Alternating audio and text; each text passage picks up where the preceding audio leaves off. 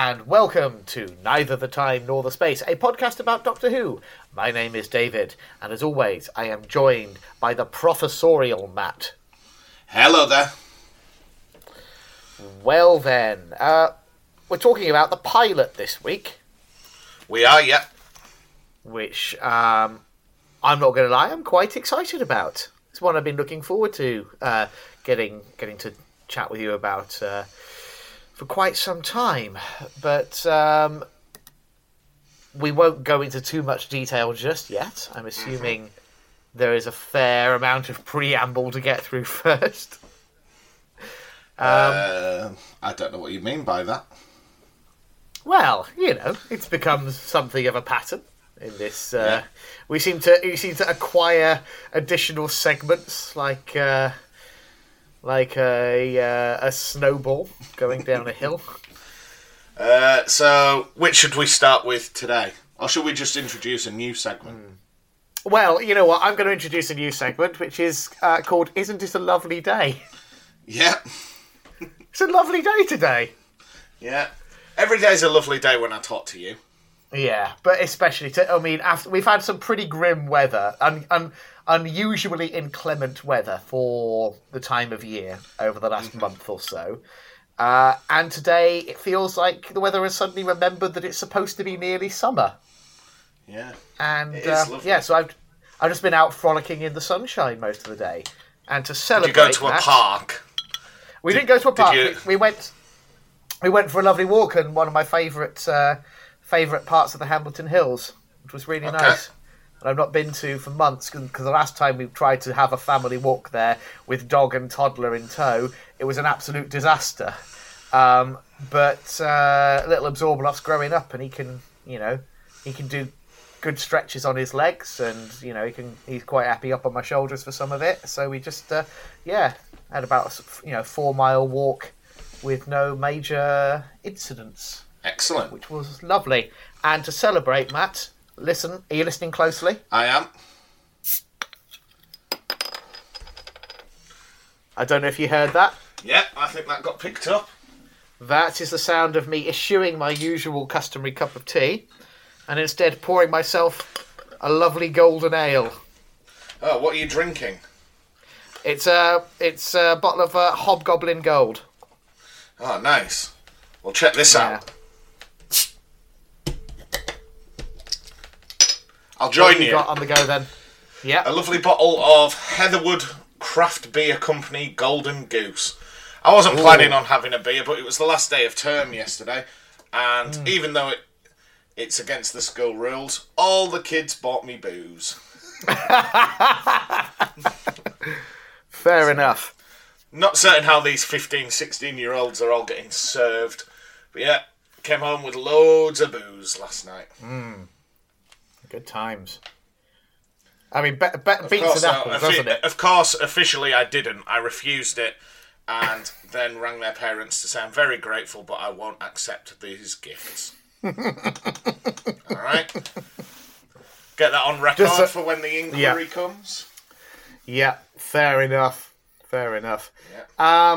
What Okay. If I told you yesterday, because it was the last day of term, I wore a tuxedo to teach my final ever lesson. No, good stuff. Yeah. Yeah. How did that go down in the classroom? Well, it was meant to be a little bit of a surprise, but the only free time I had to get changed was lunchtime. So I got changed, and then when I walked past the dining hall, one of them was like, "Oi, oi!" And then the whole year group gave me a standing ovation. which sounds like something out of a film, but I promise you that's what happened. Yeah, no, I can believe it. Because, I mean, let's be honest. If there's one thing that is consistent across all schools in the British Isles, is that kids will take any excuse to... what's the word I'm looking for? Not mock, but sort of... They love shout. They love a shout. They love a bit of an excuse for a mild ruckus. Yeah, the best thing is if someone drops their tray in the dining hall. Yeah. And then everyone just goes, "Way!" So I've sent you a picture, David. I I know that we usually send each other messages later in the pod, but check out what I've just sent you there. I'm having a quick butcher's. Oh, looking very dapper there. Yeah. Where did the flowers come from? I just like to give people flowers. I was in such a good mood yesterday, so they were just for a colleague. So I know you've had dreams like that where I approach in a tuxedo with a bouquet of flowers. So I thought I'd get a picture for you. Oh yeah, that's cemented the image now. So thank you for that. Yeah, but almost as important as that, last night got my first jab. Oh, congratulations! What took you so long? Yeah. Ha ha ha. Well, you basically. Yeah, cheeky buggers like me jump in the queue. Yeah. Yeah, my partner's got hers on Monday. What better way to spend where- a bank whereabouts holiday is than she being going? vaccinated? Over in York, I think. See, I went to Knaresborough, and I cannot fault the staff, the system, everything. It was brilliant. Yeah. No, it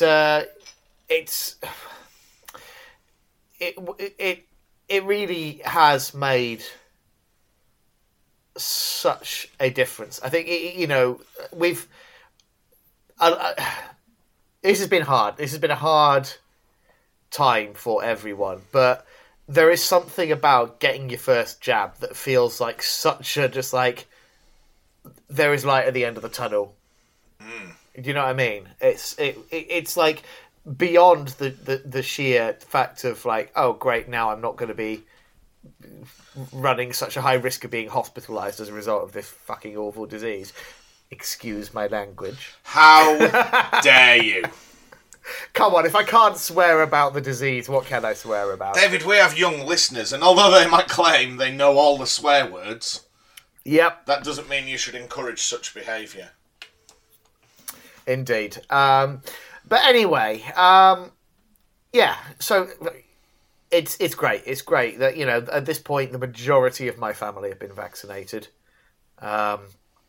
It's just my partner and I don't know if they've got any plans whatsoever to do children at any point, but certainly little Absorbeloff's not had his COVID jab yet. But Yeah, I mean, I would say great. I've got not discomfort. I basically feel like I've been punched in the arm. Yeah, it's about standard. Yeah.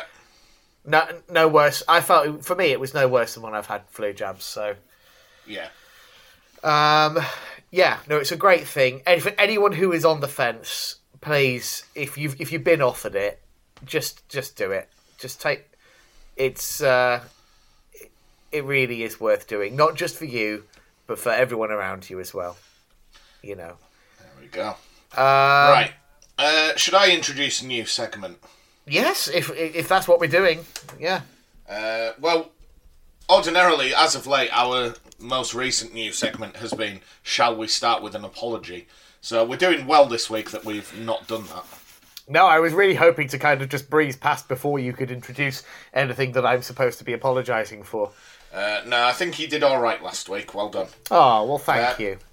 I mean, you do work for the NHS, and I wish I got my jab sooner, so, I mean, there is that.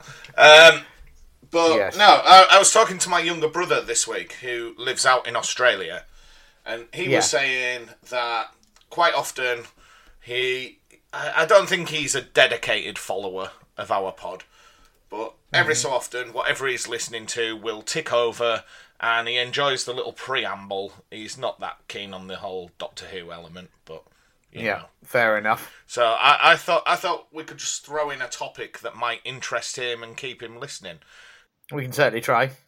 Yeah, so I thought just for his entertainment, this week the English football season finished. So I just thought I'd get your hot, fresh take on this season. How do you think it's been? Okay, well, who would have thought that the Barnsley Velodromes would have walked away with the Football Cup this year. Certainly not me. You know, my money was on the Kentlers. But you know, they just they weren't up to snuff this year, were they? They kept just trying to kick the ball and missing. Whereas the other team, they were good at kicking the ball. Yeah. Kicked it right into the net multiple times, which I believe is how you score points. Any players stand out to you this season of having a good year? Oh, Johnny Ebullience. It's got to be up there. Yeah, he's one of the top dogs, isn't he? Yeah, and you know, obviously in the women's league, you've got the likes of Sandra Flan. Yeah. And Clemency Bucket. You know, there's so many great players out there at the moment, aren't there? And just finally then, if you had to pinpoint your highlight, your moment of the season? Oh, it would have been when that dragon landed in Wembley Stadium. Who could have seen that? Oh, certainly not me. Right, well, if you're listening, Dan, there's your comprehensive season review. Yeah. Right, so should we move on? I think we'd better have. Can I talk to you about sausage rolls? We haven't for a while. Yes, feel free, Matt. Feel free. Okay, so in the week, I don't know whether you saw this, but one of our listeners, Marie Boudreau, inspired by our pod, baked some sausage rolls. Oh, exciting times. Over in America. And she just said they were unreal. Her kids couldn't get enough of them. Oh, excellent. So in return, this week, David, I'm going to bake an American snack. Oh. What have you gone for? I'm going to make some snickerdoodles. What? Now, this is great, because I've often wondered what a snickerdoodle is. I'm aware they exist through references in American sitcoms and podcasts and things, but nobody, you know, Americans just assume that everybody knows what a snickerdoodle is. Right. And it isn't the most absurd sounding thing. In your mind, what is a snickerdoodle? Well, I believe it's some kind of biscuit, or a cookie, I should say. Yeah. But beyond that, I wouldn't even begin to hazard a guess. I mean, I guess maybe, purely because I'm making the connection with Snickers, the chocolate bar, which are Snickers even called Snickers in America? I think so, they yeah. used to be called Marathons here, and then they changed to Snickers. But, yeah. But because I know there's a lot that are just completely, like, upended in America. Like, you know, their Mars is called a Milky Way, and their Milky Way is something else, and you know. But anyway, I'm getting off topic. So I'm thinking Snickers. I'm thinking peanuts. So I'm going to say there is a peanut element to a snickerdoodle. You made exactly the same mistake I did. But yeah. No, it's like a soft butter cookie, and I think it's got like cinnamon and sugar over the top. Ah, that Americans will put cinnamon sugar on anything, won't they? Yeah. You know. And to be clear, that is not me casting aspersions. They were onto something when they discovered that just slathering cinnamon and sugar on top of everything makes it taste like cinnamon and sugar, which is good. Yeah. So, yeah. So, stay tuned for a snickerdoodle update. I'm on tenterhooks. I don't know how I'm going to get through the next week. Yeah. So, whilst we're on the topic... yes. Because I'm never sure how far into episodes people listen. At the end of last week's episode, Marie was the listener I said lives in Shreveport, Louisiana. Yes. And we were trying to find out if there was another listener.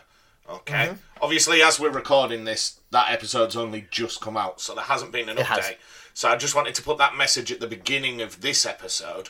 Go for it, yeah. If people are listening. So, if you live in Shreveport, Louisiana...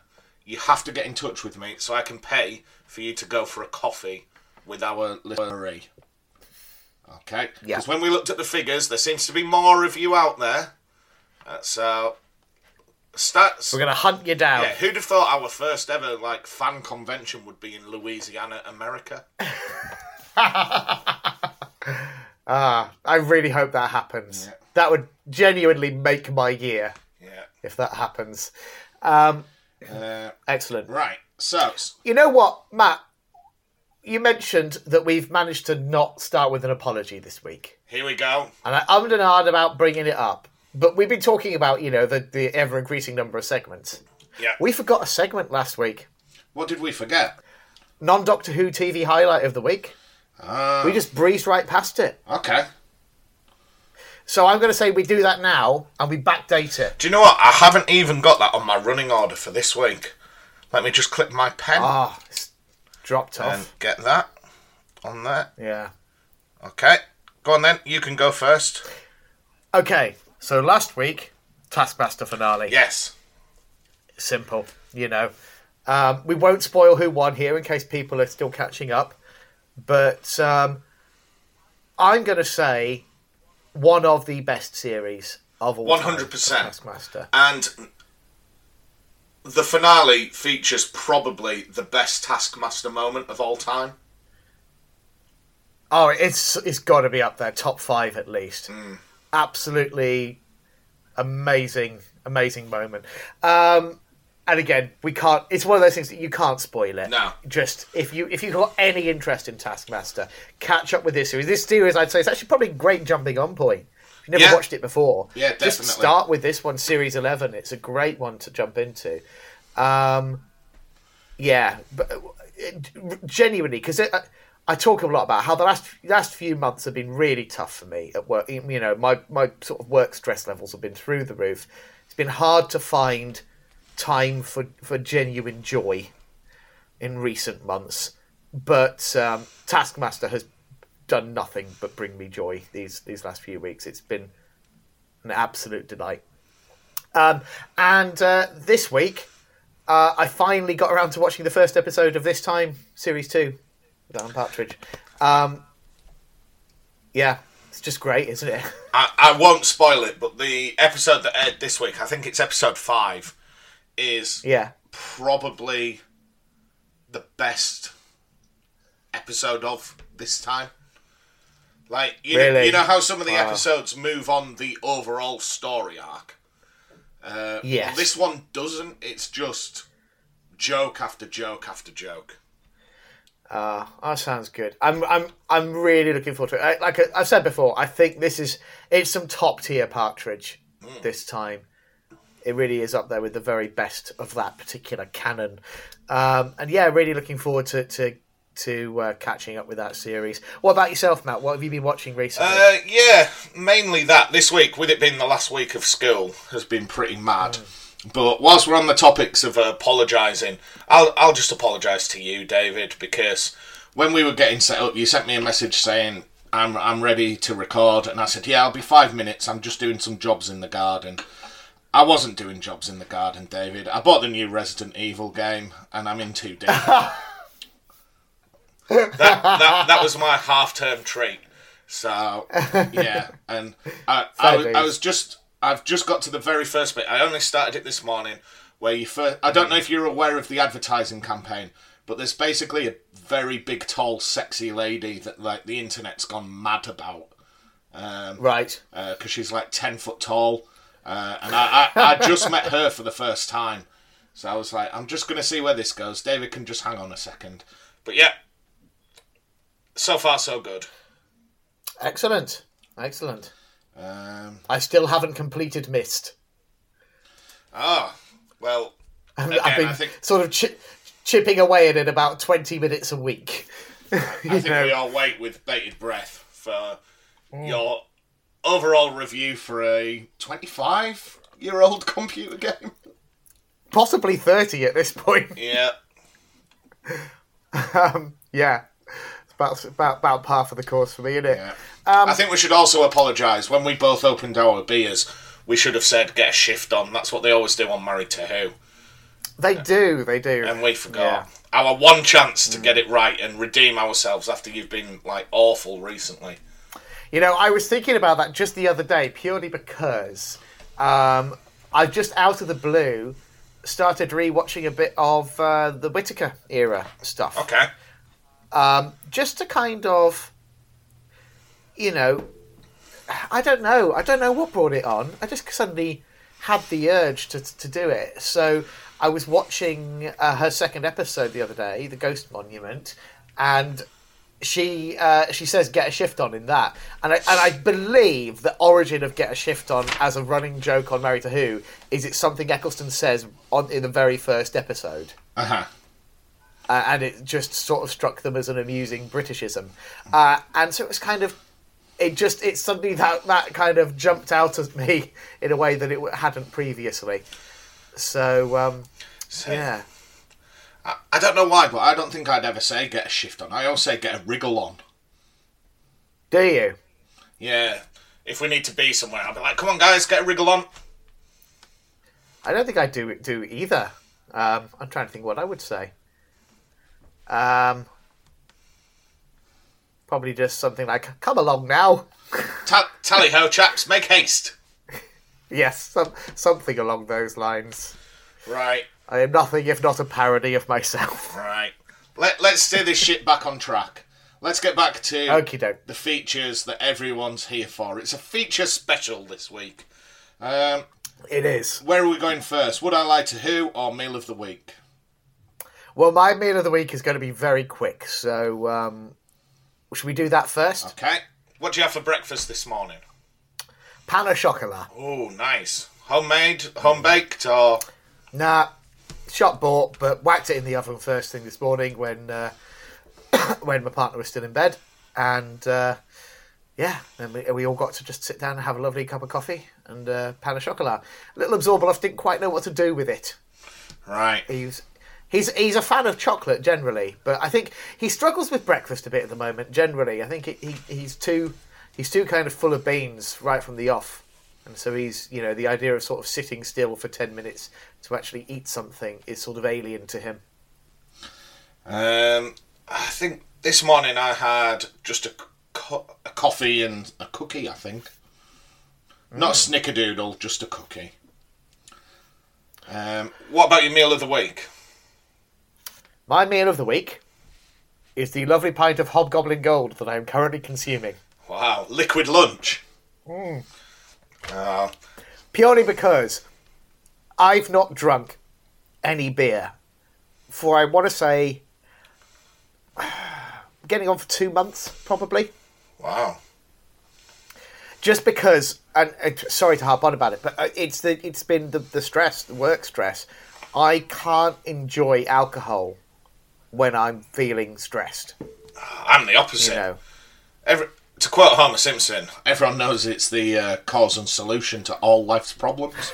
I kind of wish I could do that, but I don't know. I'm weird with alcohol. I don't. Whilst it is relaxing, I have to already feel relaxed in order to relax enough to enjoy it. If that makes sense. Last night, like I say, because I got some gifts from school. The students bought me beers, but the majority were beers that I would never drink.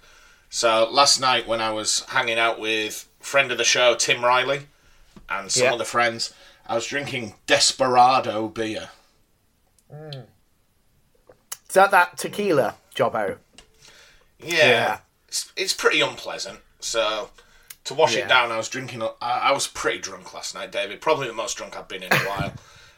Because I was having a lot of whiskey to wash it down. So me and Tim Riley played a round of online golf with our friends, and I was just sauced.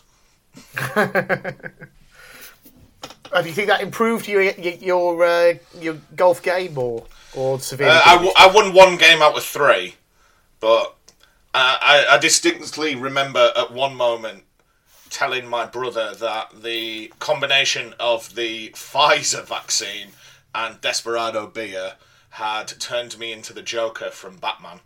And then I was like, that's what's in the Joker serum. And then I just started talking like the Joker all night. I get pretty weird. Any particular incarnation? Who's your go-to Joker? I did the Joaquin Phoenix Joker for a bit, because I was like, oh, do you know what you get when you add the Pfizer virus to Desperado beer? And then, I'm not going to quote it, because it's got a swear in it, but then I did the bit from the film. Right. Still not seen that film. It's pretty good. I'd recommend it. Yeah, I don't know.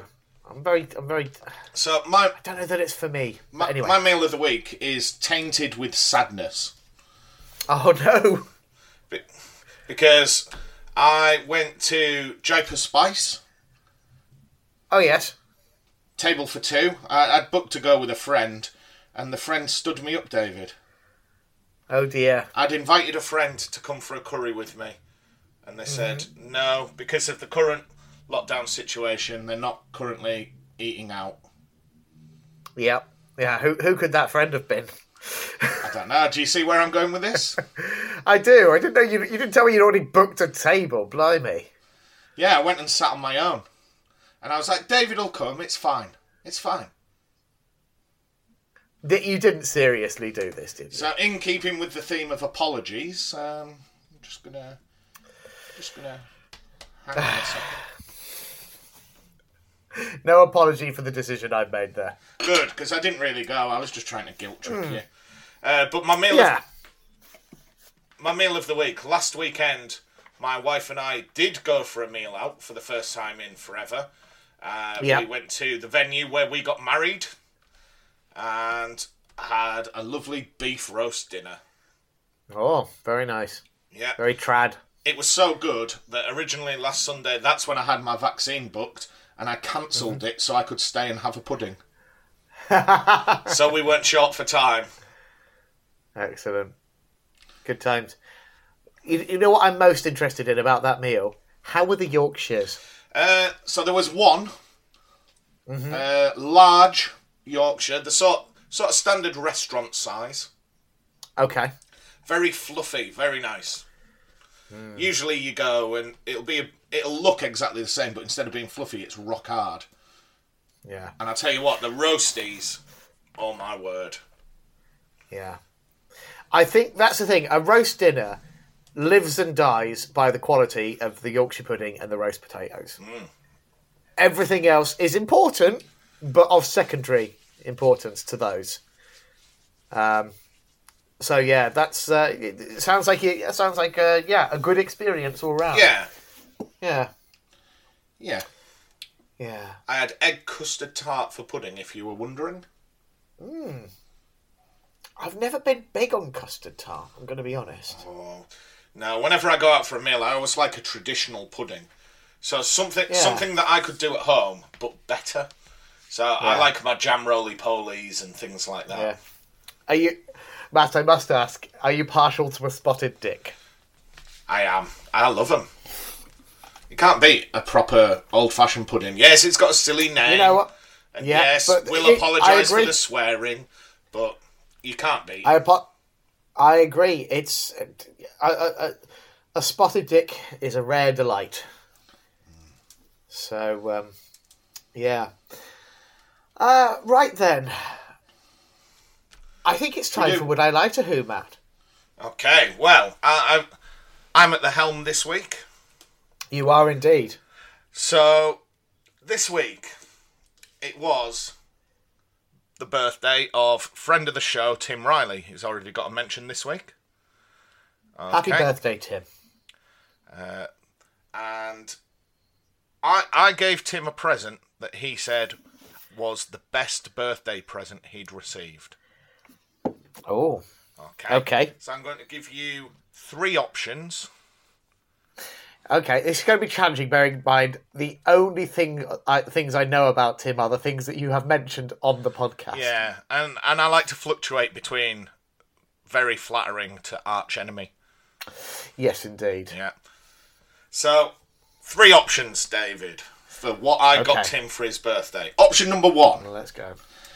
I drove to Tim's house, unbeknownst to him, rang the doorbell, and when he opened the door, I immediately grabbed him and kissed him on the lips. I've got no respect for COVID. Yeah, Social distance. I was thinking about that. I wasn't sure whether to pull you up on that or not. But, Okay. yeah, okay. Option number 2. I got a group of sailors to sing a happy birthday song for Tim. Right, okay. We'll come back to that. Okay. Or option number 3. When we were playing computer games last night, our other friend, James, got shouted at by his wife, and we all listened on the microphones, and it was the best thing ever. Okay.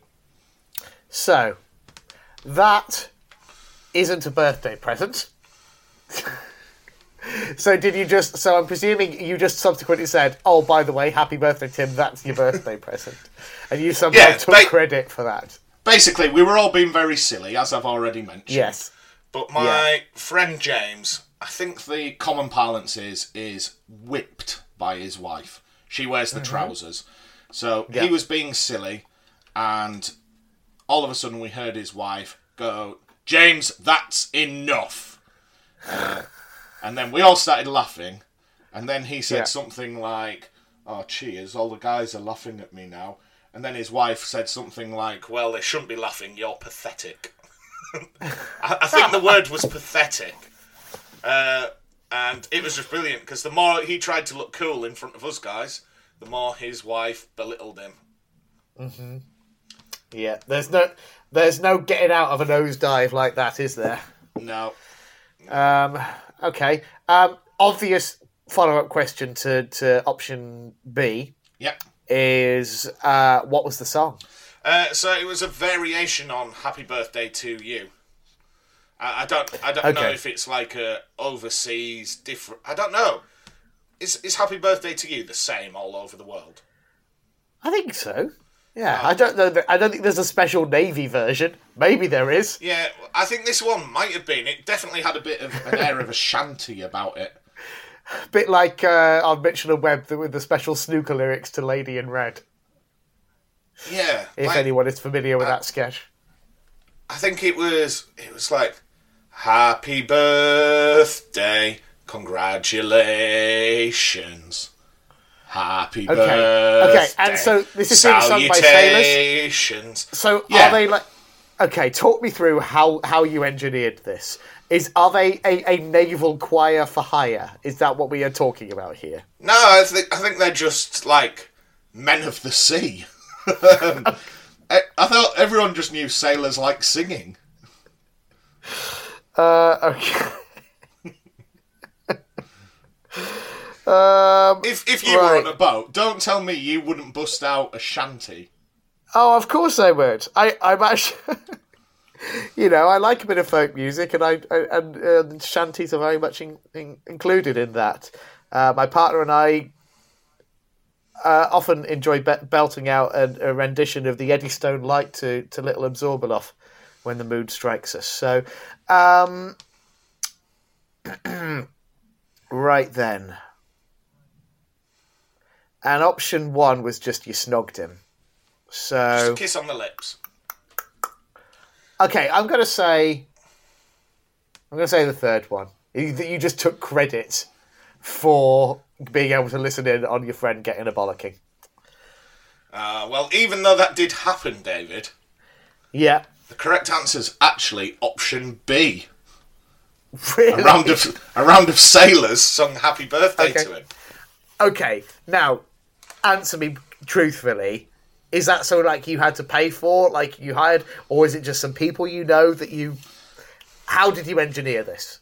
I need the truth. Right, so whenever myself and Tim spend time with one another, one of our favourite things is the series of video games Metal Gear Solid. Right. Okay, and in Metal Gear Solid 5, which is the latest one, I think, if you play that game on your birthday... when you return to your base, all your sailors, all your soldiers, sing that happy birthday song to you. Ah. It's like an Easter egg in the game. So I just basically took that video and sent it to Tim.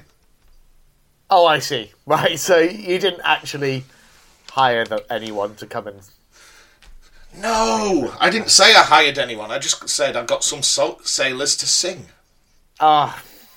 You've got to embellish it. You worded it sneakily. Okay. Yeah. I can't remember. There was one week where we did this, where what I said was actually nothing like the truth, but I think it was because you were like 5-0 in the lead. I got desperate, and I was like, oh, yesterday I grew wings and flew to the sun, and it turned out I'd like gone for a walk or something.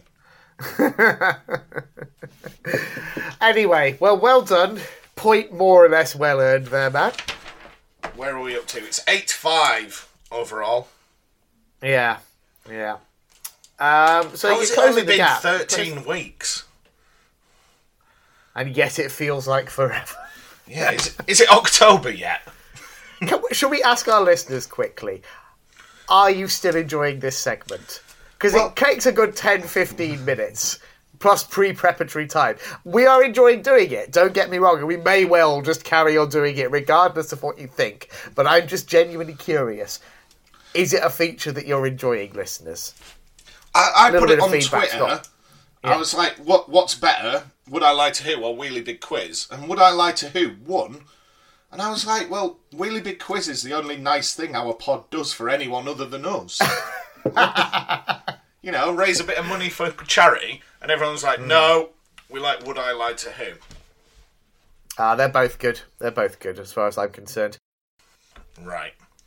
Okay, so is it time to talk about Doctor Who? I think it might be. As a special treat, shall we, Matt? 40 minutes into our Doctor Who podcast. Yes. So we're going to talk about the pilot. We are. Do you want some listener feedback? Yes, I do. Yeah. So, I said, tonight I'm going to sit down and watch the pilot. That was a lie, because I watched it this morning instead. So I had more time to get drunk last night. So, let's go back in time. Let's just find the first one. Right, the first reply we had was from James Courtney. Do you want to say hello to James, David? Hello, James.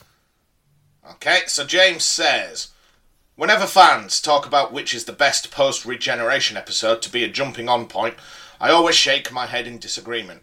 It's companion entrances that provide the joining point for new people. Yes, the 11th Hour is a brilliant starting point, but that's because Amy started there too. I'd argue that Smith and Jones is a better starting point than the Christmas Invasion. Like that, the pilot is a much better jumping on point than Deep Breath. I think any episode's a better jumping on point than Deep Breath, but we'll keep going. Okay. Everything is new again and has to be explained. Something that hasn't happened since Series 5, thanks to how Clara joined the TARDIS.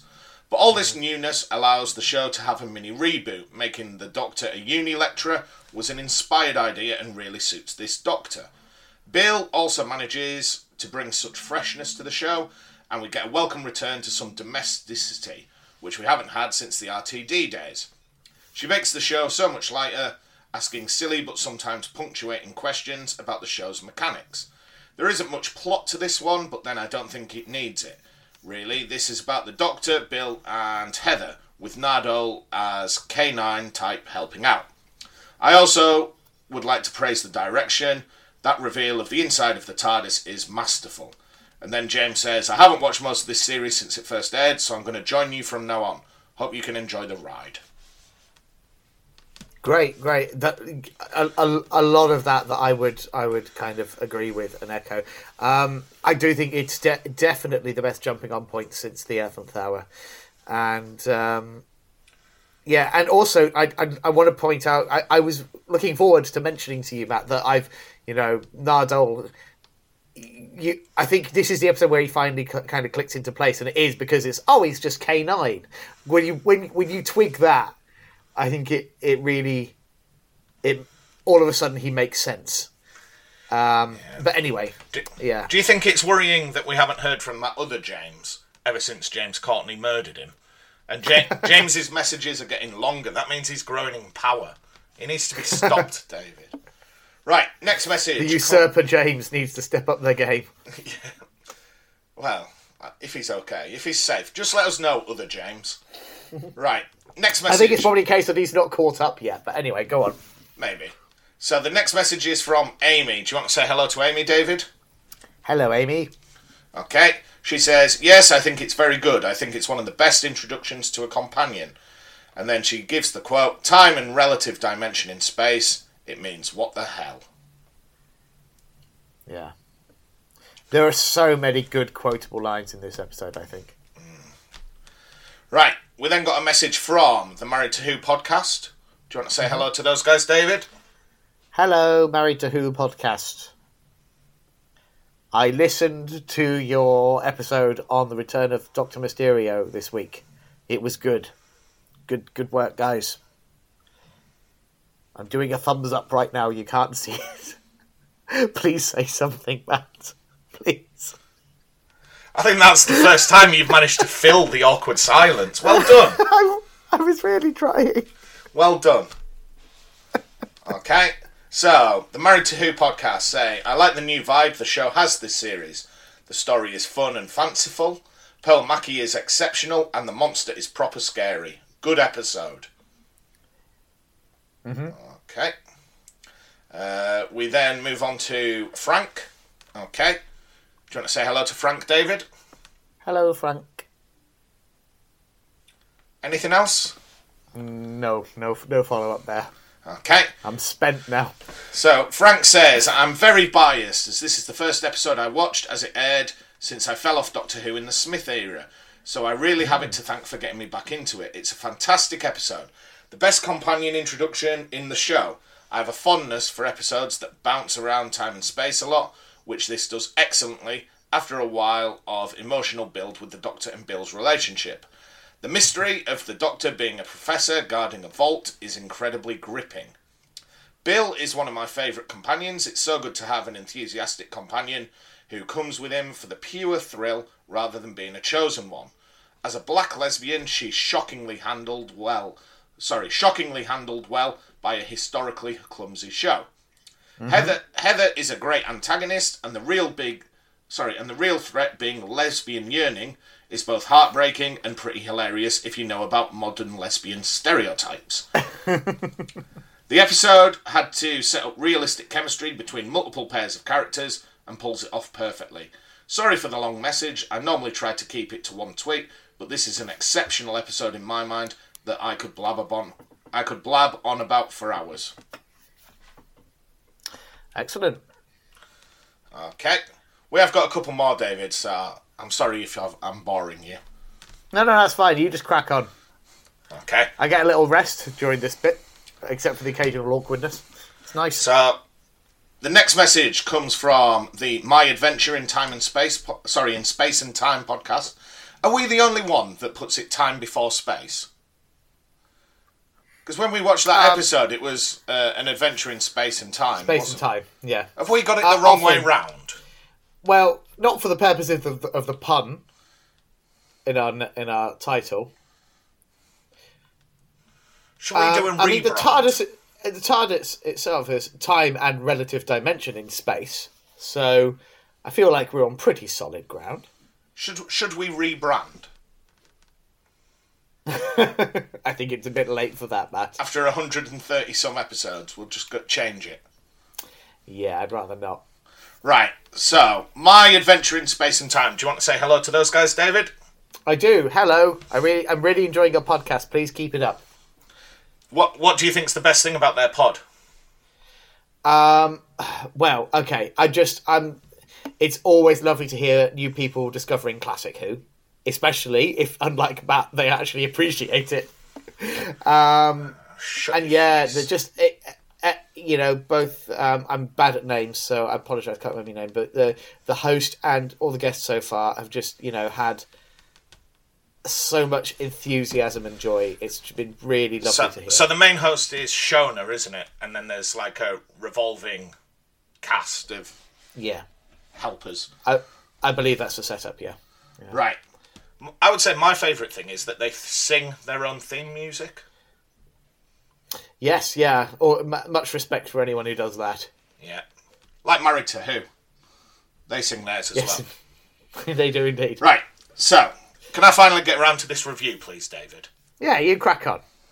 Okay, they say, cracking introduction to this Professor iteration of the 12th Doctor. Pearl Mackie is a breath of fresh air as Bill, and her chemistry with Capaldi is great. A really charming opener. Nobody's had a bad word to say about it so far, have they?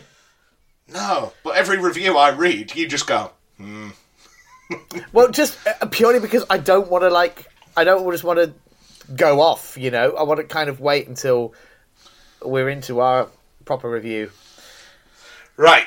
The next review comes from Marie, who we've mentioned like 4 or 5 times today. Shall we introduce her to the Marty McLean Hall of Fame? I was going to say she's practically a co-host at this point. It feels like, but it's lovely to have you on board, Marie. Okay, she says, I thought it was a great intro for the new season, and I love the dynamic of the Doctor and his new friend. Okay. Yeah. We then have our listener Clover sends a message. Do you want to say hello to Clover, David? Hello, Clover. Okay. Clover says, I love Pearl Mackie, who plays Bill. She is my second favourite companion behind Donna. Also great representation. Peter Capaldi, well, I just love this Doctor. The idea of him being a university teacher is great. The story, though, is okay. I love that Bill compares the TARDIS to a kitchen. This is the best companion TARDIS reveal. Especially when Nardole says, woohoo, we got there. Perfect Doctor Who comedy. Yeah. Okay. We've still got 2 more reviews to go, David. Like, our numbers are going up. Why have we got so many listeners all of a sudden? The quality hasn't improved. See, I think the quality has. We did get a message this week from a listener called Ariel, who said, because she sent a message saying, hello, it's nice to listen to your podcast. And then when she was in America, I did message her and go, how do all these Americans keep finding our podcast? And it turned out there was like a post on a Facebook group that seemed to praise us. So thank you, lovely, Ariel, and thanks whoever put that on Facebook.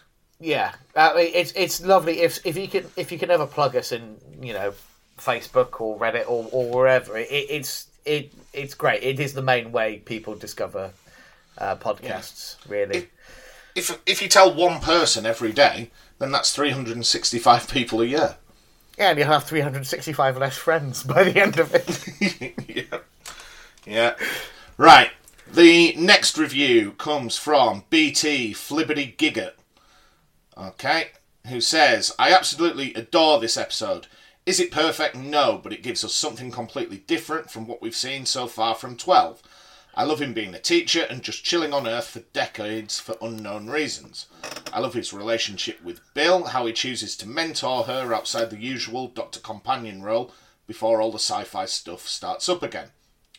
They have a year to get to know each other, and that makes their relationship really different and strong right off the bat. I love how Bill reacts when the sci-fi stuff kicks off, and how we get to see her explore and react to all the different scenarios that the Doctor gets into. Mm-hmm. The Heather-Bill flirtation is really cute, and the bittersweet resolution feels very fitting. And I love how 12 goes back to make sure that Bill gets pics of her mother. It's such a clever use of time travel, and at the same time so gentle and kind. Just the kind of quintessentially Doctor thing I wish the show would indulge in more often. It's not the tightest or the most exciting episode, but it's such a great foundation for my favourite 12 series. Okay. Well, there you go. We're on the last review now, David. Okie doke. And I've saved the best till last. Is it David, our good friend Marty? It's the one, the only, Mr. Marty McLean. Can you edit in like a round of applause there? No, I can't. No, because you can never do any editing. Right. Okay, so Marty says, it's hard to add more than what's already been said, but I find Bill in Series 10 to be so refreshing, particularly after how heavy Series 9 was and how complex 12 and Clara's relationship was. And then he's put a little screenshot of when they go to Australia. Yeah. That's true. Doctor Who hasn't really... I'm trying to think if this... Is this the only appearance of Australia in Doctor Who? No, there's that episode where Tom Baker fights a kangaroo. Oh, how could I forget? How could I forget? But yeah. So, as I say, I don't think there was a single... some people were slightly cooler on it than others, but generally, it was overwhelmingly positive. So, my question to you, Matt, is... how are you ranking the pilot? Probably go bad episode. Oh, Matt. Are you pulling my leg? I am. I quite enjoyed this one. It's a good one, isn't it? Do you know what I would say that this episode has over a lot of episodes? Pearl Mackie? Yeah, it's fun. And Yeah. I lay that accusation solely at the door of Pearl Mackie. Yeah. And I don't know whether you knew this, David, but as we record, right now I'm banging on the desk just to drive home my point. It's Pearl Mackie's birthday. Is it? Yeah. Oh, well, happy birthday, Pearl Mackie. Yeah. So I'm just going to say... send her a video of some sailors singing. Go for it. Okay. I have been umming and ahhing all week about whether or not I'm going to say this today to you, Matt. Because, as you know, I don't like to do much to influence your opinion, especially of episodes you've not yet seen. I try really hard to keep you as unspoiled as possible about what we have coming up. But I'm just going to say this. Bill is my favourite New Who companion. And it's not even a close run thing. She's so different. Yes. Like, compare this so introduction different, but to so Martha. right. You know, I've always said I don't like how stern and strict Martha was, and the show wasn't fun when she was around. Okay? This is... I had an alright time watching that this morning. Yeah. I think a phrase that came up in quite a few of the responses we got on Twitter there was breath of fresh air, specifically in relation to Bill. I'd say she's more than a breath of fresh air. She's like a tornado with fresh air. Yeah. It's like just... And from that very first scene, you can feel something shifted. A weight has been lifted, and we are off. We are on a new era. You know, the title, the pilot, it's a bit of a cheeky nod. I do think there was probably some element of higher ups within the BBC sort of giving Moffat a tap on the shoulder and saying, "Hey, look, numbers aren't great. Can we have a bit of a refresh?" And so he does it. This episode absolutely nails that brief of being sort of almost a soft reboot of the series. See, I would say there was only one bit where I was worried, and that was where we found out that Bill lived with a stepmother because her biological mother had died. And then I thought, have we had a companion in New Who that has just had a standard nuclear family? Like, Rose, her dad was dead. Martha, her mum and dad were separated, weren't they? Donna's dad was dead. Where did we go from Donna? Amy, whose parents were like locked in a other dimension or something. Yeah, but that did get fixed. And then from that point on, she did have a normal family. But we never saw them again. Yeah. We see them in one episode when she gets married. She had a normal family because her newborn baby was a 40-year-old Time Lord woman. Yeah. Never Clara. Did Clara have parents? Yeah, yes. Because we had the bit with the leaf, didn't we? Oh yeah, the leaf, but then her mum was dead, and her dad had a different partner, and also was recast. Yeah. by an actor who looked absolutely nothing like the original one. It's been a while for sure, but I don't think that matters, and I do think, you know, it is pretty key to Bill's character. Yeah, that's what I mean. I was worried it was going to be like, you know how Rose was always pining after her absent dad and things like that. And I get the feeling that, like, Bill, obviously, because her mum died when she was young, she'd kind of dealt with that. And actually, the pictures being brought back, it wasn't like, oh, I need to go see my mum, let's go travel in time. It was just like a nice sentiment from the Doctor, wasn't it? Yeah. No, it's... Yeah. Bill is such a great character, and Pearl Mackie just nails it from her first moment on screen. So, yeah, you can't ask for much more than that from a companion introduction episode, I don't think. So, that all being said, I think we just got to crack on with this. Yeah. I do mean good episode, by the way, when I said bad episode. Right, It's been an hour. Let's talk Doctor Who. Let's do it. So, this is the pilot from the 15th of April, 2017. Yeah. It is getting close now, aren't we? Stephen. Yeah. I can't wait.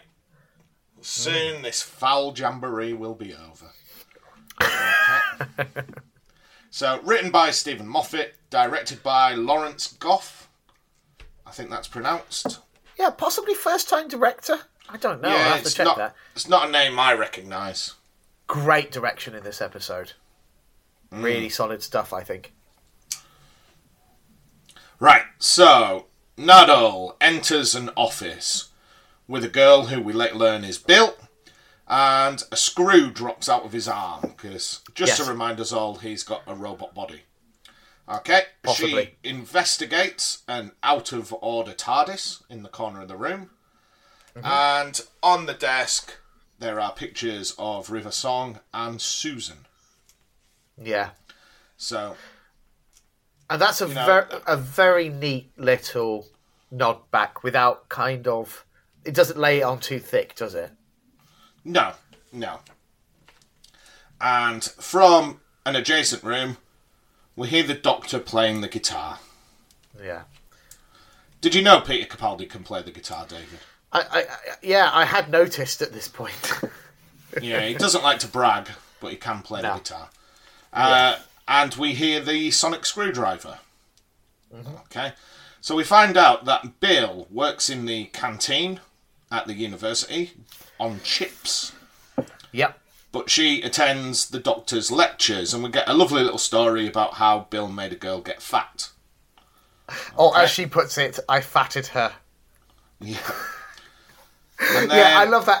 And specifically, that's in response to the Doctor asking her why she comes to his lectures even though she's not a student. And she just goes off on this long tangent, and then when challenged on how that had no relevance to the question, she was just like, yeah, I just thought something might develop. Just like, and it just already, we're 2 minutes in. For one, you feel like you know Bill.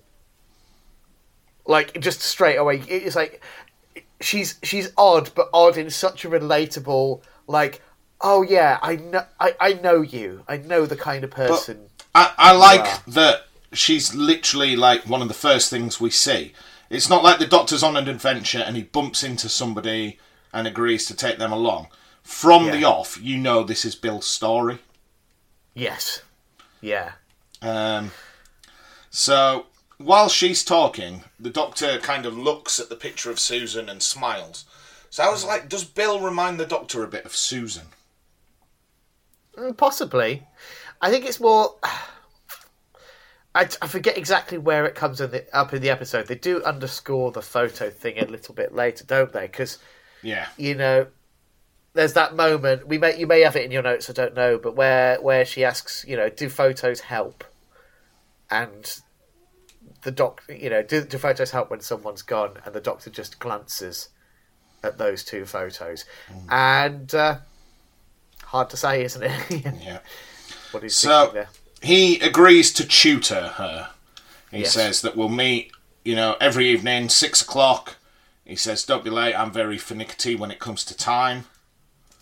And then we get the titles. So that's our opening, Been and Gone.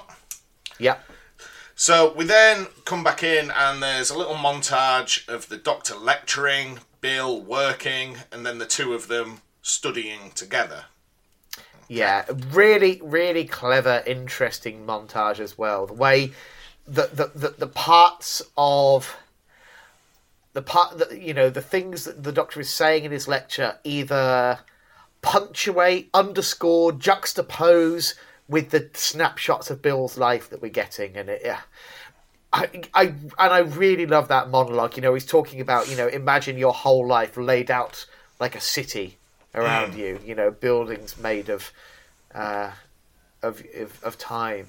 I would love to be in one of those lectures. I think it's that fantasy, isn't it, that I think everyone slightly has about going to university, that it's going to be this magical, mind-broadening experience. And if you actually get anything remotely approaching that, you're extremely lucky.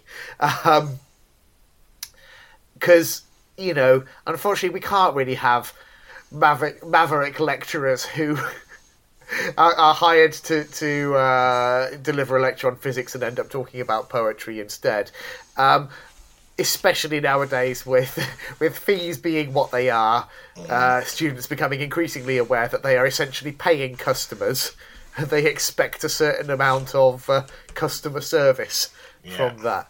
The best you can wish for is a chemistry teacher that wears a tuxedo. Indeed. But but it's a nice fantasy. It's a nice fantasy, and I think it's... Doesn't it fit this Doctor like a glove? Yeah, I think so. Yeah. Like, now that he's got all this sorrow out the way. He's just kicking back, relaxing. Yeah, he's kind of done with adventuring for a bit. Yeah. Yeah. So, we're then introduced to Bill's foster mum, and I forget the actress's name, but she's been in pretty much every British TV show ever. Oh, has she? I don't think I recognise her. She's in all sorts. I couldn't tell you her name, but... She just pops up in stuff, does she? Yeah. All right. Okay. She's good in this, I think. There isn't a lot of her, but what there is enough, again, for you to just feel like, oh, right, I know you. In a less flattering way than Bill, I feel like, but, yeah. So, Bill's foster mum is worried that the Doctor is, in essence, grooming Bill. And says, you've got to keep your eye on the boys. And this is where the revelation of Bill's sexuality occurs, because she says, well, it's not the boys I've got my eye on. I mean, it's not much of a revelation. Like, literally the first 2 minutes, she talks about how much she fancies that one girl. Yeah. But, yeah. And it's... Okay. I had my concerns, because we knew, as, I say we, Doctor Who fans who keep up with news about the show were aware that Bill was coming in as a new companion and I believe we had foreknowledge that she was going to be gay. Mm-hmm. And I had my concerns about Stephen Moffat writing an openly gay character. But I think, certainly, I won't say anything about future episodes, but this episode... it is handled pretty well, I think. Yeah. In that it is, it's not normalised to the point of seeming like it doesn't have issues. Like, for example, the fact that her own foster mum just assumes she must be straight, and has so little interest and has paid so little attention to her that she's not twigged the fact that she's not interested in men. But... yeah, I do think it's handled quite lightly, and overall pretty well in this episode. Mm-hmm. And I think sorry. Whilst I'm rambling, can I just ramble slightly more? Because I was reading an interview with Stephen Moffat in an issue of Doctor Who magazine. I can't remember which one it was now. It's not one of the recent ones, but. Where he was talking about the casting of Bill and how prior to, for his entire tenure up until that point, he'd had this kind of open casting thing. He'd just been like, oh, well, it doesn't matter whether the actor is white or black or whatever, we'll hire the best actor for the job. And of course, the applicants were largely white, and so he ended up casting, Karen Gillan, and then Jaron Coleman, and then the penny finally dropped, and he realised, oh, if I want to have more diverse representation in Doctor Who, I need to actively seek it out. So they made a conscious decision that we would have a non-white companion for this series, and congratulations Moffat for 6 series in at this point, or 5 series in. Finally doing the bare minimum to actually ensure a bit of diversity. Yeah, because I'm not that familiar with Pearl Mackie. This was her big break. Yeah, I did a bit of a Wikipedia, and like I say, it seems to be, little jobbing roles, then Doctor Who. Yeah. Was sort of, as you've said, the big break. But, yeah, like I say, star-making performance here. Yeah, and to be honest, I think it's a continual outrage that she has not subsequently been in everything. Yeah. Because she is fantastic, and she should be in everything. I'll try not to gush too much about Pearl Mackie, but we should move on, but she's so good. Anyway. So, Bill goes on a night out and is entranced by one of the girls there. And I didn't really think about it at the time. I've put it in my notes, but the song that's playing is Love Will Tear Us Apart. And that kind of comes into play at the end of the story, isn't it? It very much does, yeah. Yeah. So, clever little bit of foreshadowing that I didn't spot at the time. Mm-hmm. So, the Doctor talks about the TARDIS, time and relative dimension in space, says that it means life. Okay? Yeah. So, we then see that the Doctor is kind of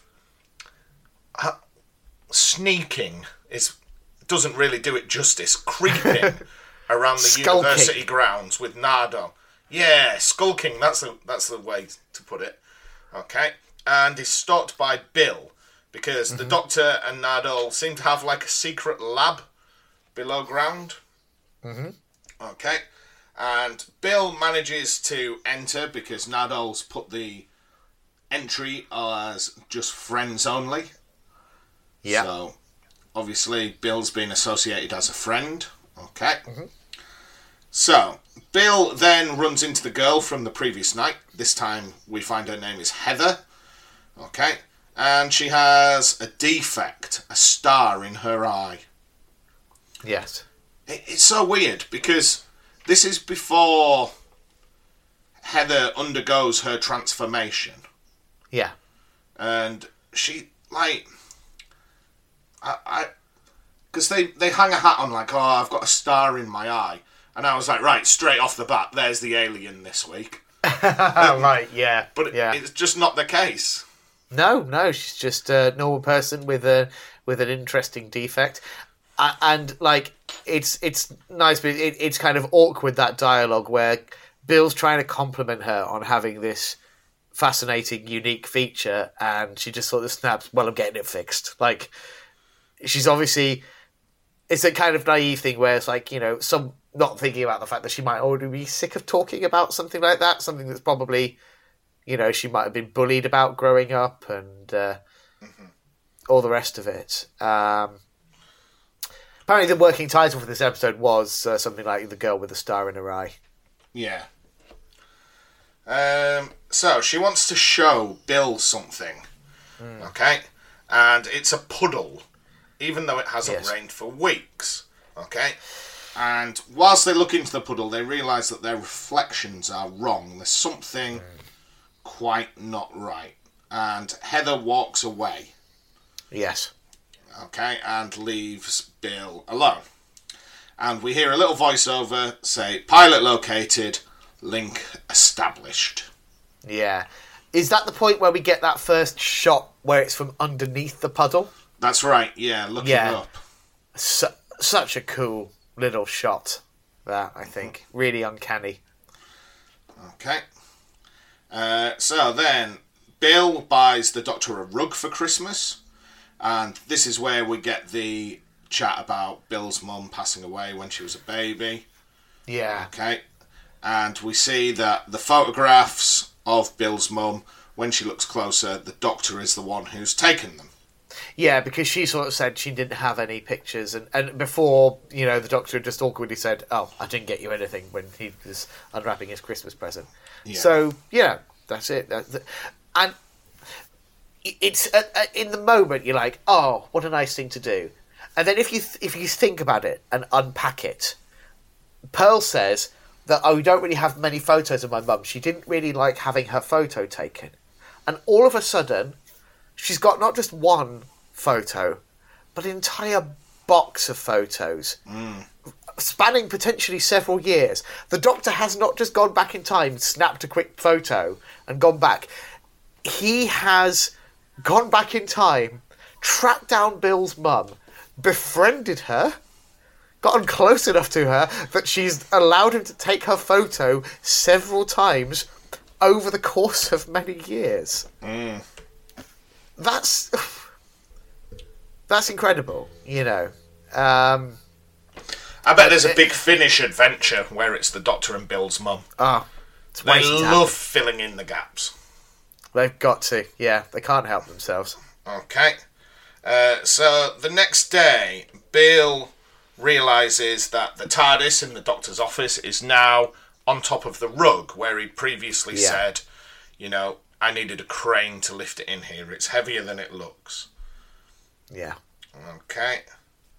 So, the puddle is discussed between the Doctor and Bill because Bill had previously met Heather there again, but Heather vanishes into the puddle before Bill can get to her. Okay. So, I quite like this bit when Bill's talking to the Doctor, and then when she looks out the window, he's just sprinting off. It's like probably the quote first was, he runs like a penguin with his arse on fire. Yeah.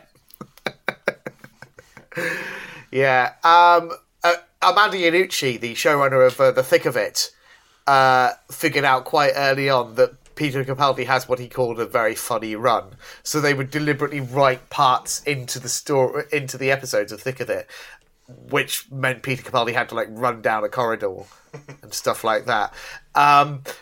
But it's great because from the Doctor's perspective, this is probably the first remotely weird or interesting thing that's happened on this university campus in 50 years. Yeah. So of course he's straight out the door. Okay. So once he gets there, Bill catches him up, and she starts to talk to him about sci-fi. And yes. Yeah, his reaction is just priceless, isn't it? Do you know any sci-fi? And he just... if this was last series, he'd have looked at the camera and smiled. Yeah. They rein it in a tiny bit here. Yeah. Okay. And they work out that the puddle reflection is not back to front, so it's not a mirror image. Right, yes, yeah. Okay, so you are seeing yourself as others would see you, rather than you see yourself in the mirror. Okay. And we hear the voice again. This time it says, passenger selected, pursuit engaged. Okay. So Bill comes home, and her stepmom is in the shower, except the phone rings, and her stepmom calls her from a bar. Yes. And she works out that there must be someone else in the shower. And in fact, when she enters the bathroom, we see the silhouette of a person. And when she pulls back the curtain, there's nothing there, just some water. So when she looks down the plug hole at the running water, we see the star-shaped eye, star-shaped iris, don't we? Oh, crikey. And it's so... that's proper, with the music score and everything. It's like a horror film. Yeah, that scene. Yeah, that's it. It was reminiscent of Psycho. Yeah. Because it was building to, something horrible being behind the curtain, and it just wasn't there.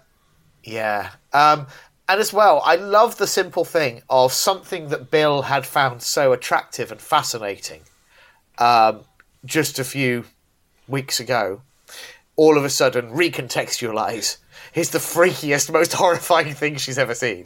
You know. Yeah. Yeah. Yeah. Great thing. So, Bill runs to the doctor and on her way bumps into who I've begun to call Wet Heather, just so I can differentiate. Yep. Okay.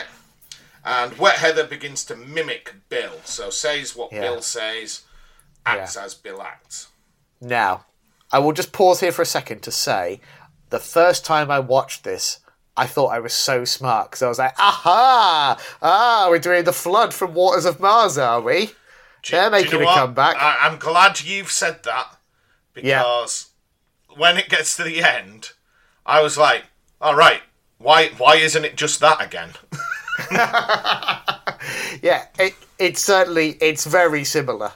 You know, the whole just drippy person effect is very akin to that episode. But yeah, I think it was just one of those things where Moffat probably didn't think about it at all, and nobody brought it up at the table read, and by that point it'd be too late anyway, so they just did it. Yeah.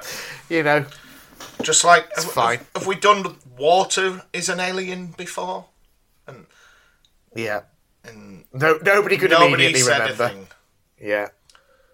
You know. Right.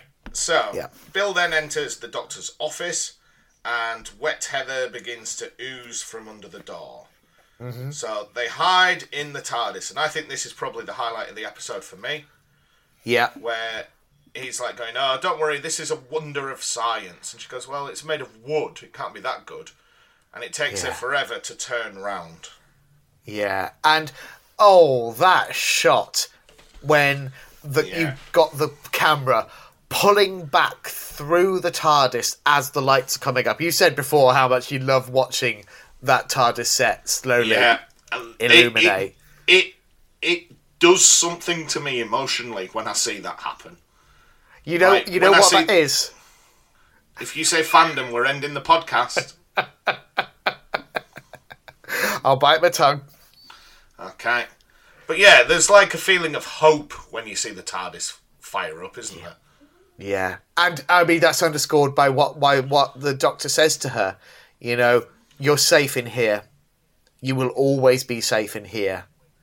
Oh. Yeah. It's just, this is the reason why people gravitate to this show.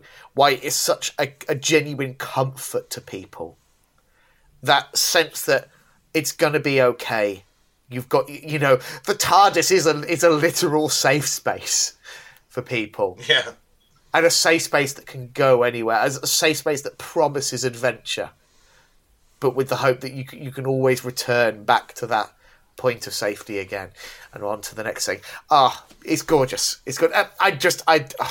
Michael Pickwood's TARDIS set is just, it is the pinnacle as far as I'm concerned. Not to say that the other TARDIS sets have not been good, but for me, this one absolutely takes the biscuit. It is glorious from every angle. Yeah. And I love that Bill tries to rationalise it in the only way she can, and says, "Is this a knock through? Yeah. Is this the next office?" Yeah. Okay. I don't know how much I like the toilet joke though. I thought Bill's part of it was fine. I didn't need the Nardole punchline. Yeah. But it's lowest point for Nardole, but I think he gets some good stuff elsewhere in the episode. Okay. So they move in the TARDIS to the secret lair. That's where Bill thinks it's a lift, and this is where we get the line, it's bigger on the inside than it is on the outside. Yeah, she finally twigs. So we'll get there. Yeah, okay. and I love that the Doctor and Nardole shake hands like, hey! Because, it must be one of the longest times from a companion entering the TARDIS to fully understanding what it is and what it does. So, there's a vault inside the layer. Yes. And when the water enters the layer, they assume it wants what's in the vault. Yep. Okay. So it begins chasing them. So it wants them rather than what's in the vault. So it's good that they've set that vault up, because that's obviously going to be the bad wolf of this series, isn't it? What's in the vault? What's in the vault? That's basically going to be the Pandorica. That's going to be the Silence Will Fall. That's going to be, whatever is a Shilder up to this week. Right? All right then, Matt. Week 1, what's your guess? What's in the vault? Gallifrey. All of Gallifrey. Well, yeah. Could be. Is Gallifrey still in a pocket universe? Yep. Pocket universe could be in a little bag. Yeah, like the bottle city of Kandor. He's just got it in a room. Yeah. Hold on, what else could be in there? It won't be Davros. It's got to be something big. Yeah. Well, you can leave it there. Gallifrey, good guess this week. Have a think for next week. Missy. We can keep we haven't guessing. seen her in a while. Missy's in there. Could be. Or yeah, I'm going to stick with Gallifrey or Missy. Okie doke. I mean, I'm not going to tell you, so we might as well move on. I just wanted to get your thoughts. Might just be loads of money. He's just robbed a bank. Or just, I don't know, Jaffa Cakes. Maybe he's just really partial to Jaffa Cakes and doesn't want anyone nicking him. An old sofa and some clothes, because he's between apartments and he's just using it as storage. Right. So yeah, it's chasing them rather than whatever's in the vault. So, Yes. It's daytime now, and Bill thinks they've travelled in time, but they haven't. They're just simply in Australia. Yeah. The land of Marty McLean.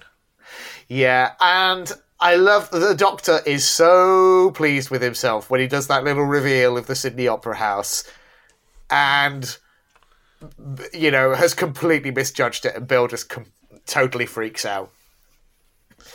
And I like that. I'd like, because Bill is, again, we're coming back to that idea of her being a breath of fresh air, that she's not just immediately, wow, this is amazing, I love you so much, Doctor. Let's go off on an adventure. She's like, what the fuck? What is happening? And obviously, they're in a scary situation. They are being pursued while this is happening. So she's not really in the right frame of mind to experience that sense of wonder. But the Doctor is still doing his usual shtick of being like, isn't this magnificent? And she's like, no, I'm freaking out right now. Yeah. So it's I like it really because different. I think the setup is similar to Rose. Definitely, there are similarities. Somewhat of a mundane life, and they're just looking for that adventure. Mm-hmm. But whereas Rose is like chomping at the bit, like, yeah, adventure, let's do it. I'm going to swing on a chain and kick a monster into some water or something. Yeah. Here, Bill's just like, what the hell is going on? Yeah. She's it's an overused phrase, but she is so down to earth. And it's funny because being at the university but not a student, like the implication there is that she's not that clever, but she asks all the clever questions. Yes, and as we didn't touch on it, one of my favourite lines in the first scene is when the Doctor says he noticed her in her lectures because normally when he says something that people don't understand, they frown. But when she hears something she doesn't understand, she smiles. It's that innate curiosity. And the fact that she's asking him questions that he's never had before. Like, is this a knock through? Yeah. Why did you name TARDIS in English if you're an alien?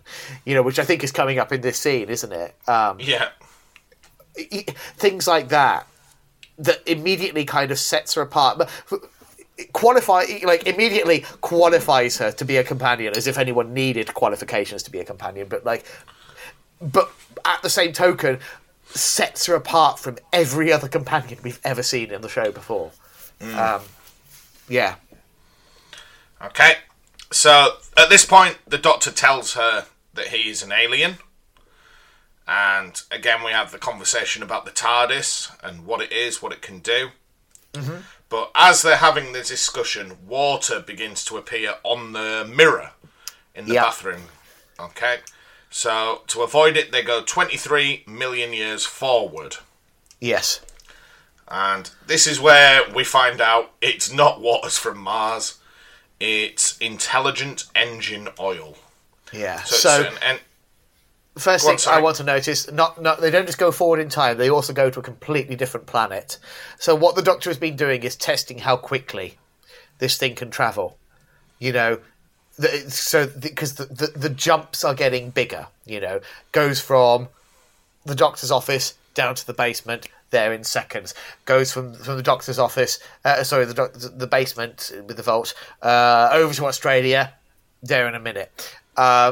Goes millions of years in the future to a completely different planet, and it's there again. A few minutes longer, maybe, but still, can apparently travel in time, no problem. And the other thing I wanted to mention is that alien planet, gorgeous. You know, could be a Roger Dean Yes album cover. Glorious, I love it. Not bad for a quarry in Wales. Yeah. I will say, actually, just in general, one of the things I like about this episode is, despite the domesticity of a lot of it, you know, that it's all on university campuses and houses and things by and large, there is also just a touch of psychedelia about it at times. Which I think, you know, with the star in the eye and the weird alien planet and, you know, other bits later on, and it's, like the montage that we didn't mention, the editing where the Doctor's talking about time as being individual moments, like frames in a film, and it kind of slows down and you see these like tiny little screenshots of, you know, second by second. There's some kind of trippy little moments here and there in this episode. I just feel it's a classic example of no other TV show can be doing this. No other TV show can in 45 minutes make you just charm the pants off you with a completely unique character like Bill, throw in a fascinating, crazy sci-fi story about time-travelling intelligent engine oil. And, you know, yeah, this is why I love this show. This episode is a classic case in point of why I just love this show so much. Anyway, sorry, Matt, you were halfway through something. Right, completely. So Bill then sees Heather in the puddle. And this time, instead of being... Because the puddle doesn't really do much, does it, other than, like, stare at you. But this time... occasionally screams in a really creepy way. Yeah, so this time it turns into a geyser and, like, blasts everywhere, grabs Bill, but eventually they all get back in the TARDIS. Yep. And the Doctor says, look, in order to kill this, we need to run through fire to sterilise it. Yes. Okay? And they said the only way we can do that, though, is for it to chase us, so we're going through the fire first. Mm-hmm. And they go to a Dalek attack. Yes, a Dalek attack on the Movellans, who, unbeknownst to you, Matt, this is a classic reference. Is it? Yeah. Well, I mean, you can kind of tell, given the Movellans' costumes, as you know, they're basically wearing, like, disco spacesuits.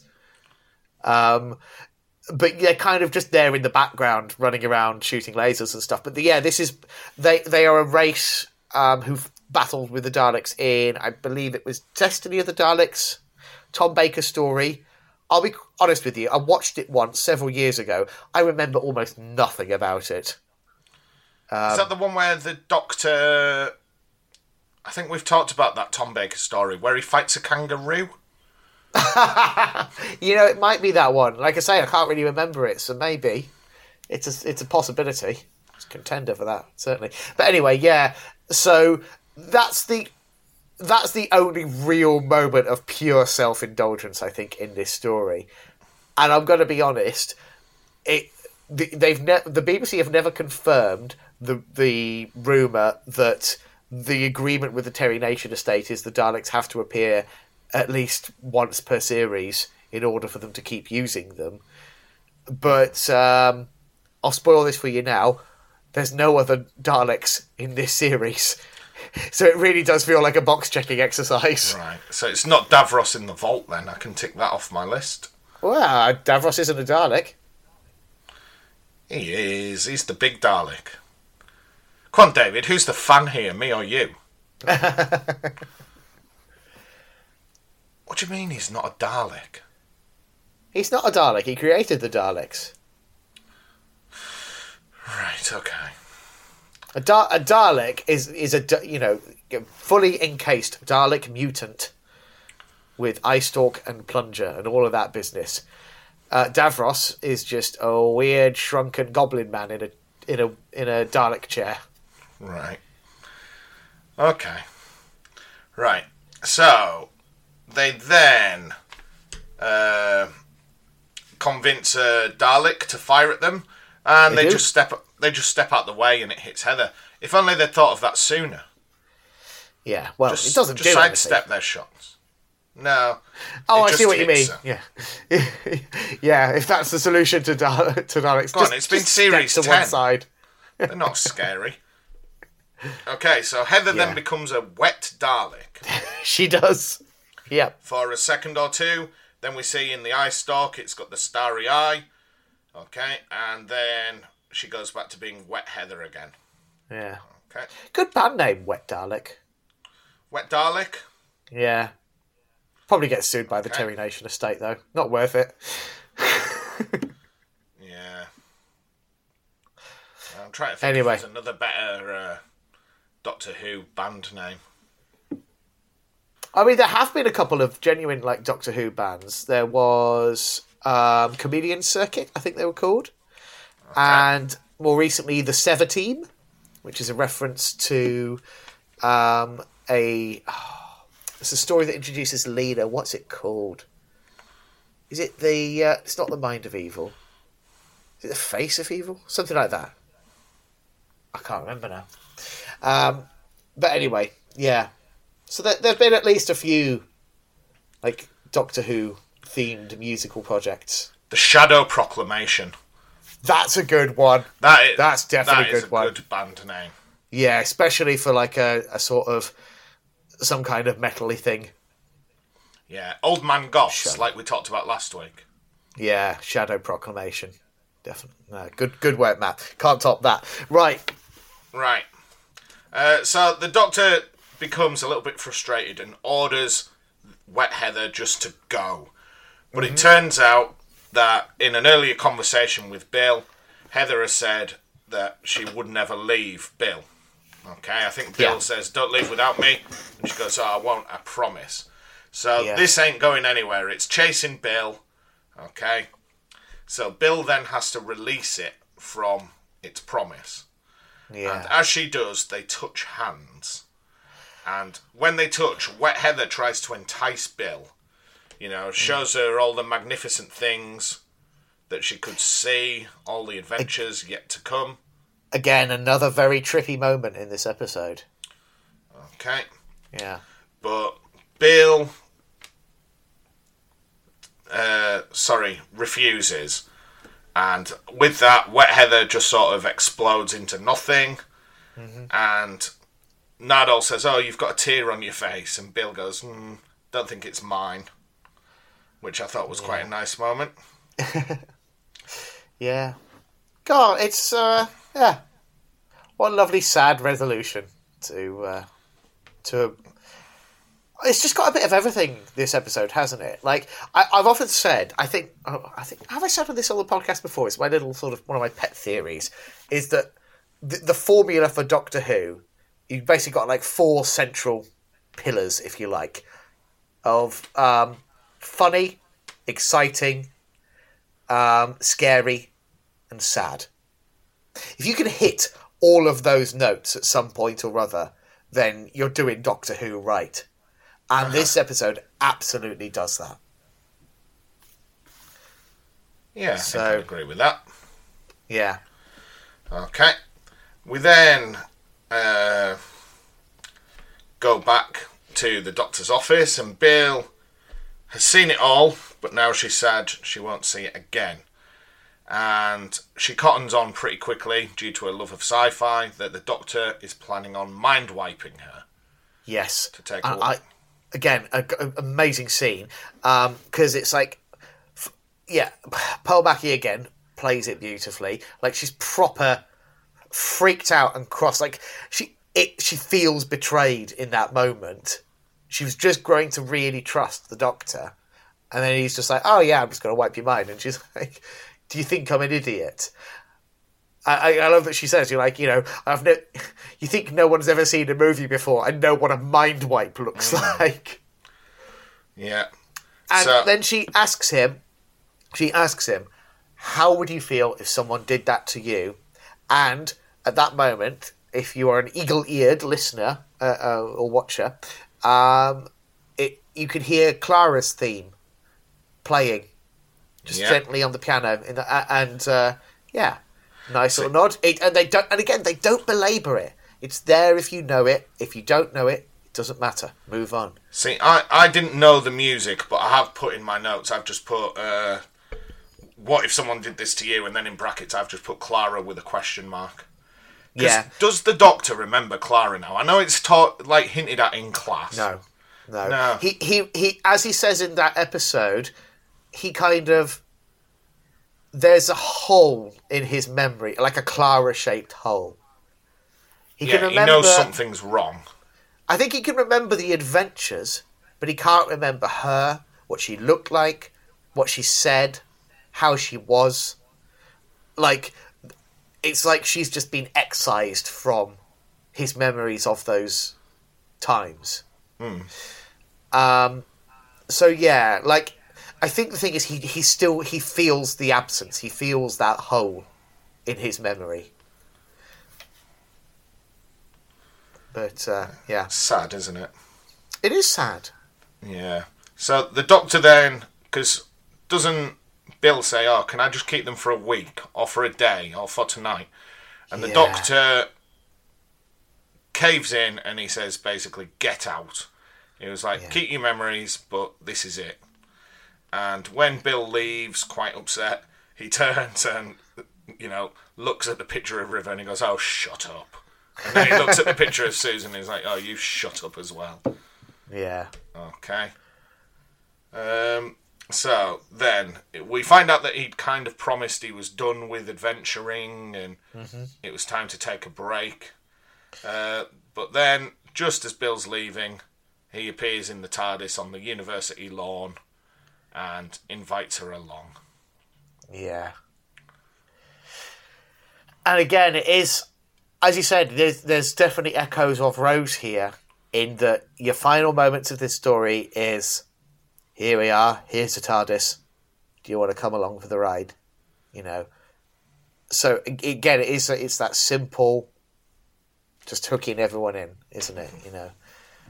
Because I don't know. Would you do it if the Doctor offered you? Yeah, I think I probably would. Even though there's like a 50% chance of some horrible tragedy befalling you. Yeah, like, but you wouldn't know that at this point. Or, or you'll end up with no memories, or... You just got to play the odds. I guess so. But yeah, strong episode. Good way to start the season. Definitely.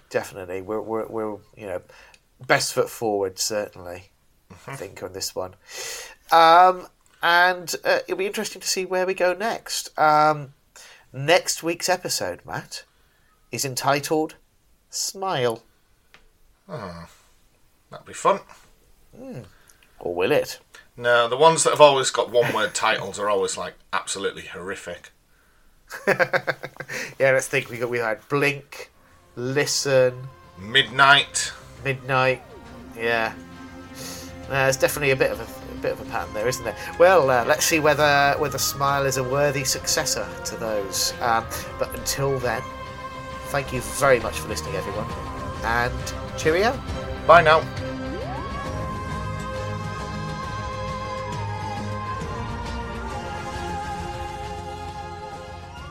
Thank you for listening to Neither the Time Nor the Space. If you wish to contact us, our email address is timenorspacepod@gmail.com, and on Twitter we are @timenorspacepod.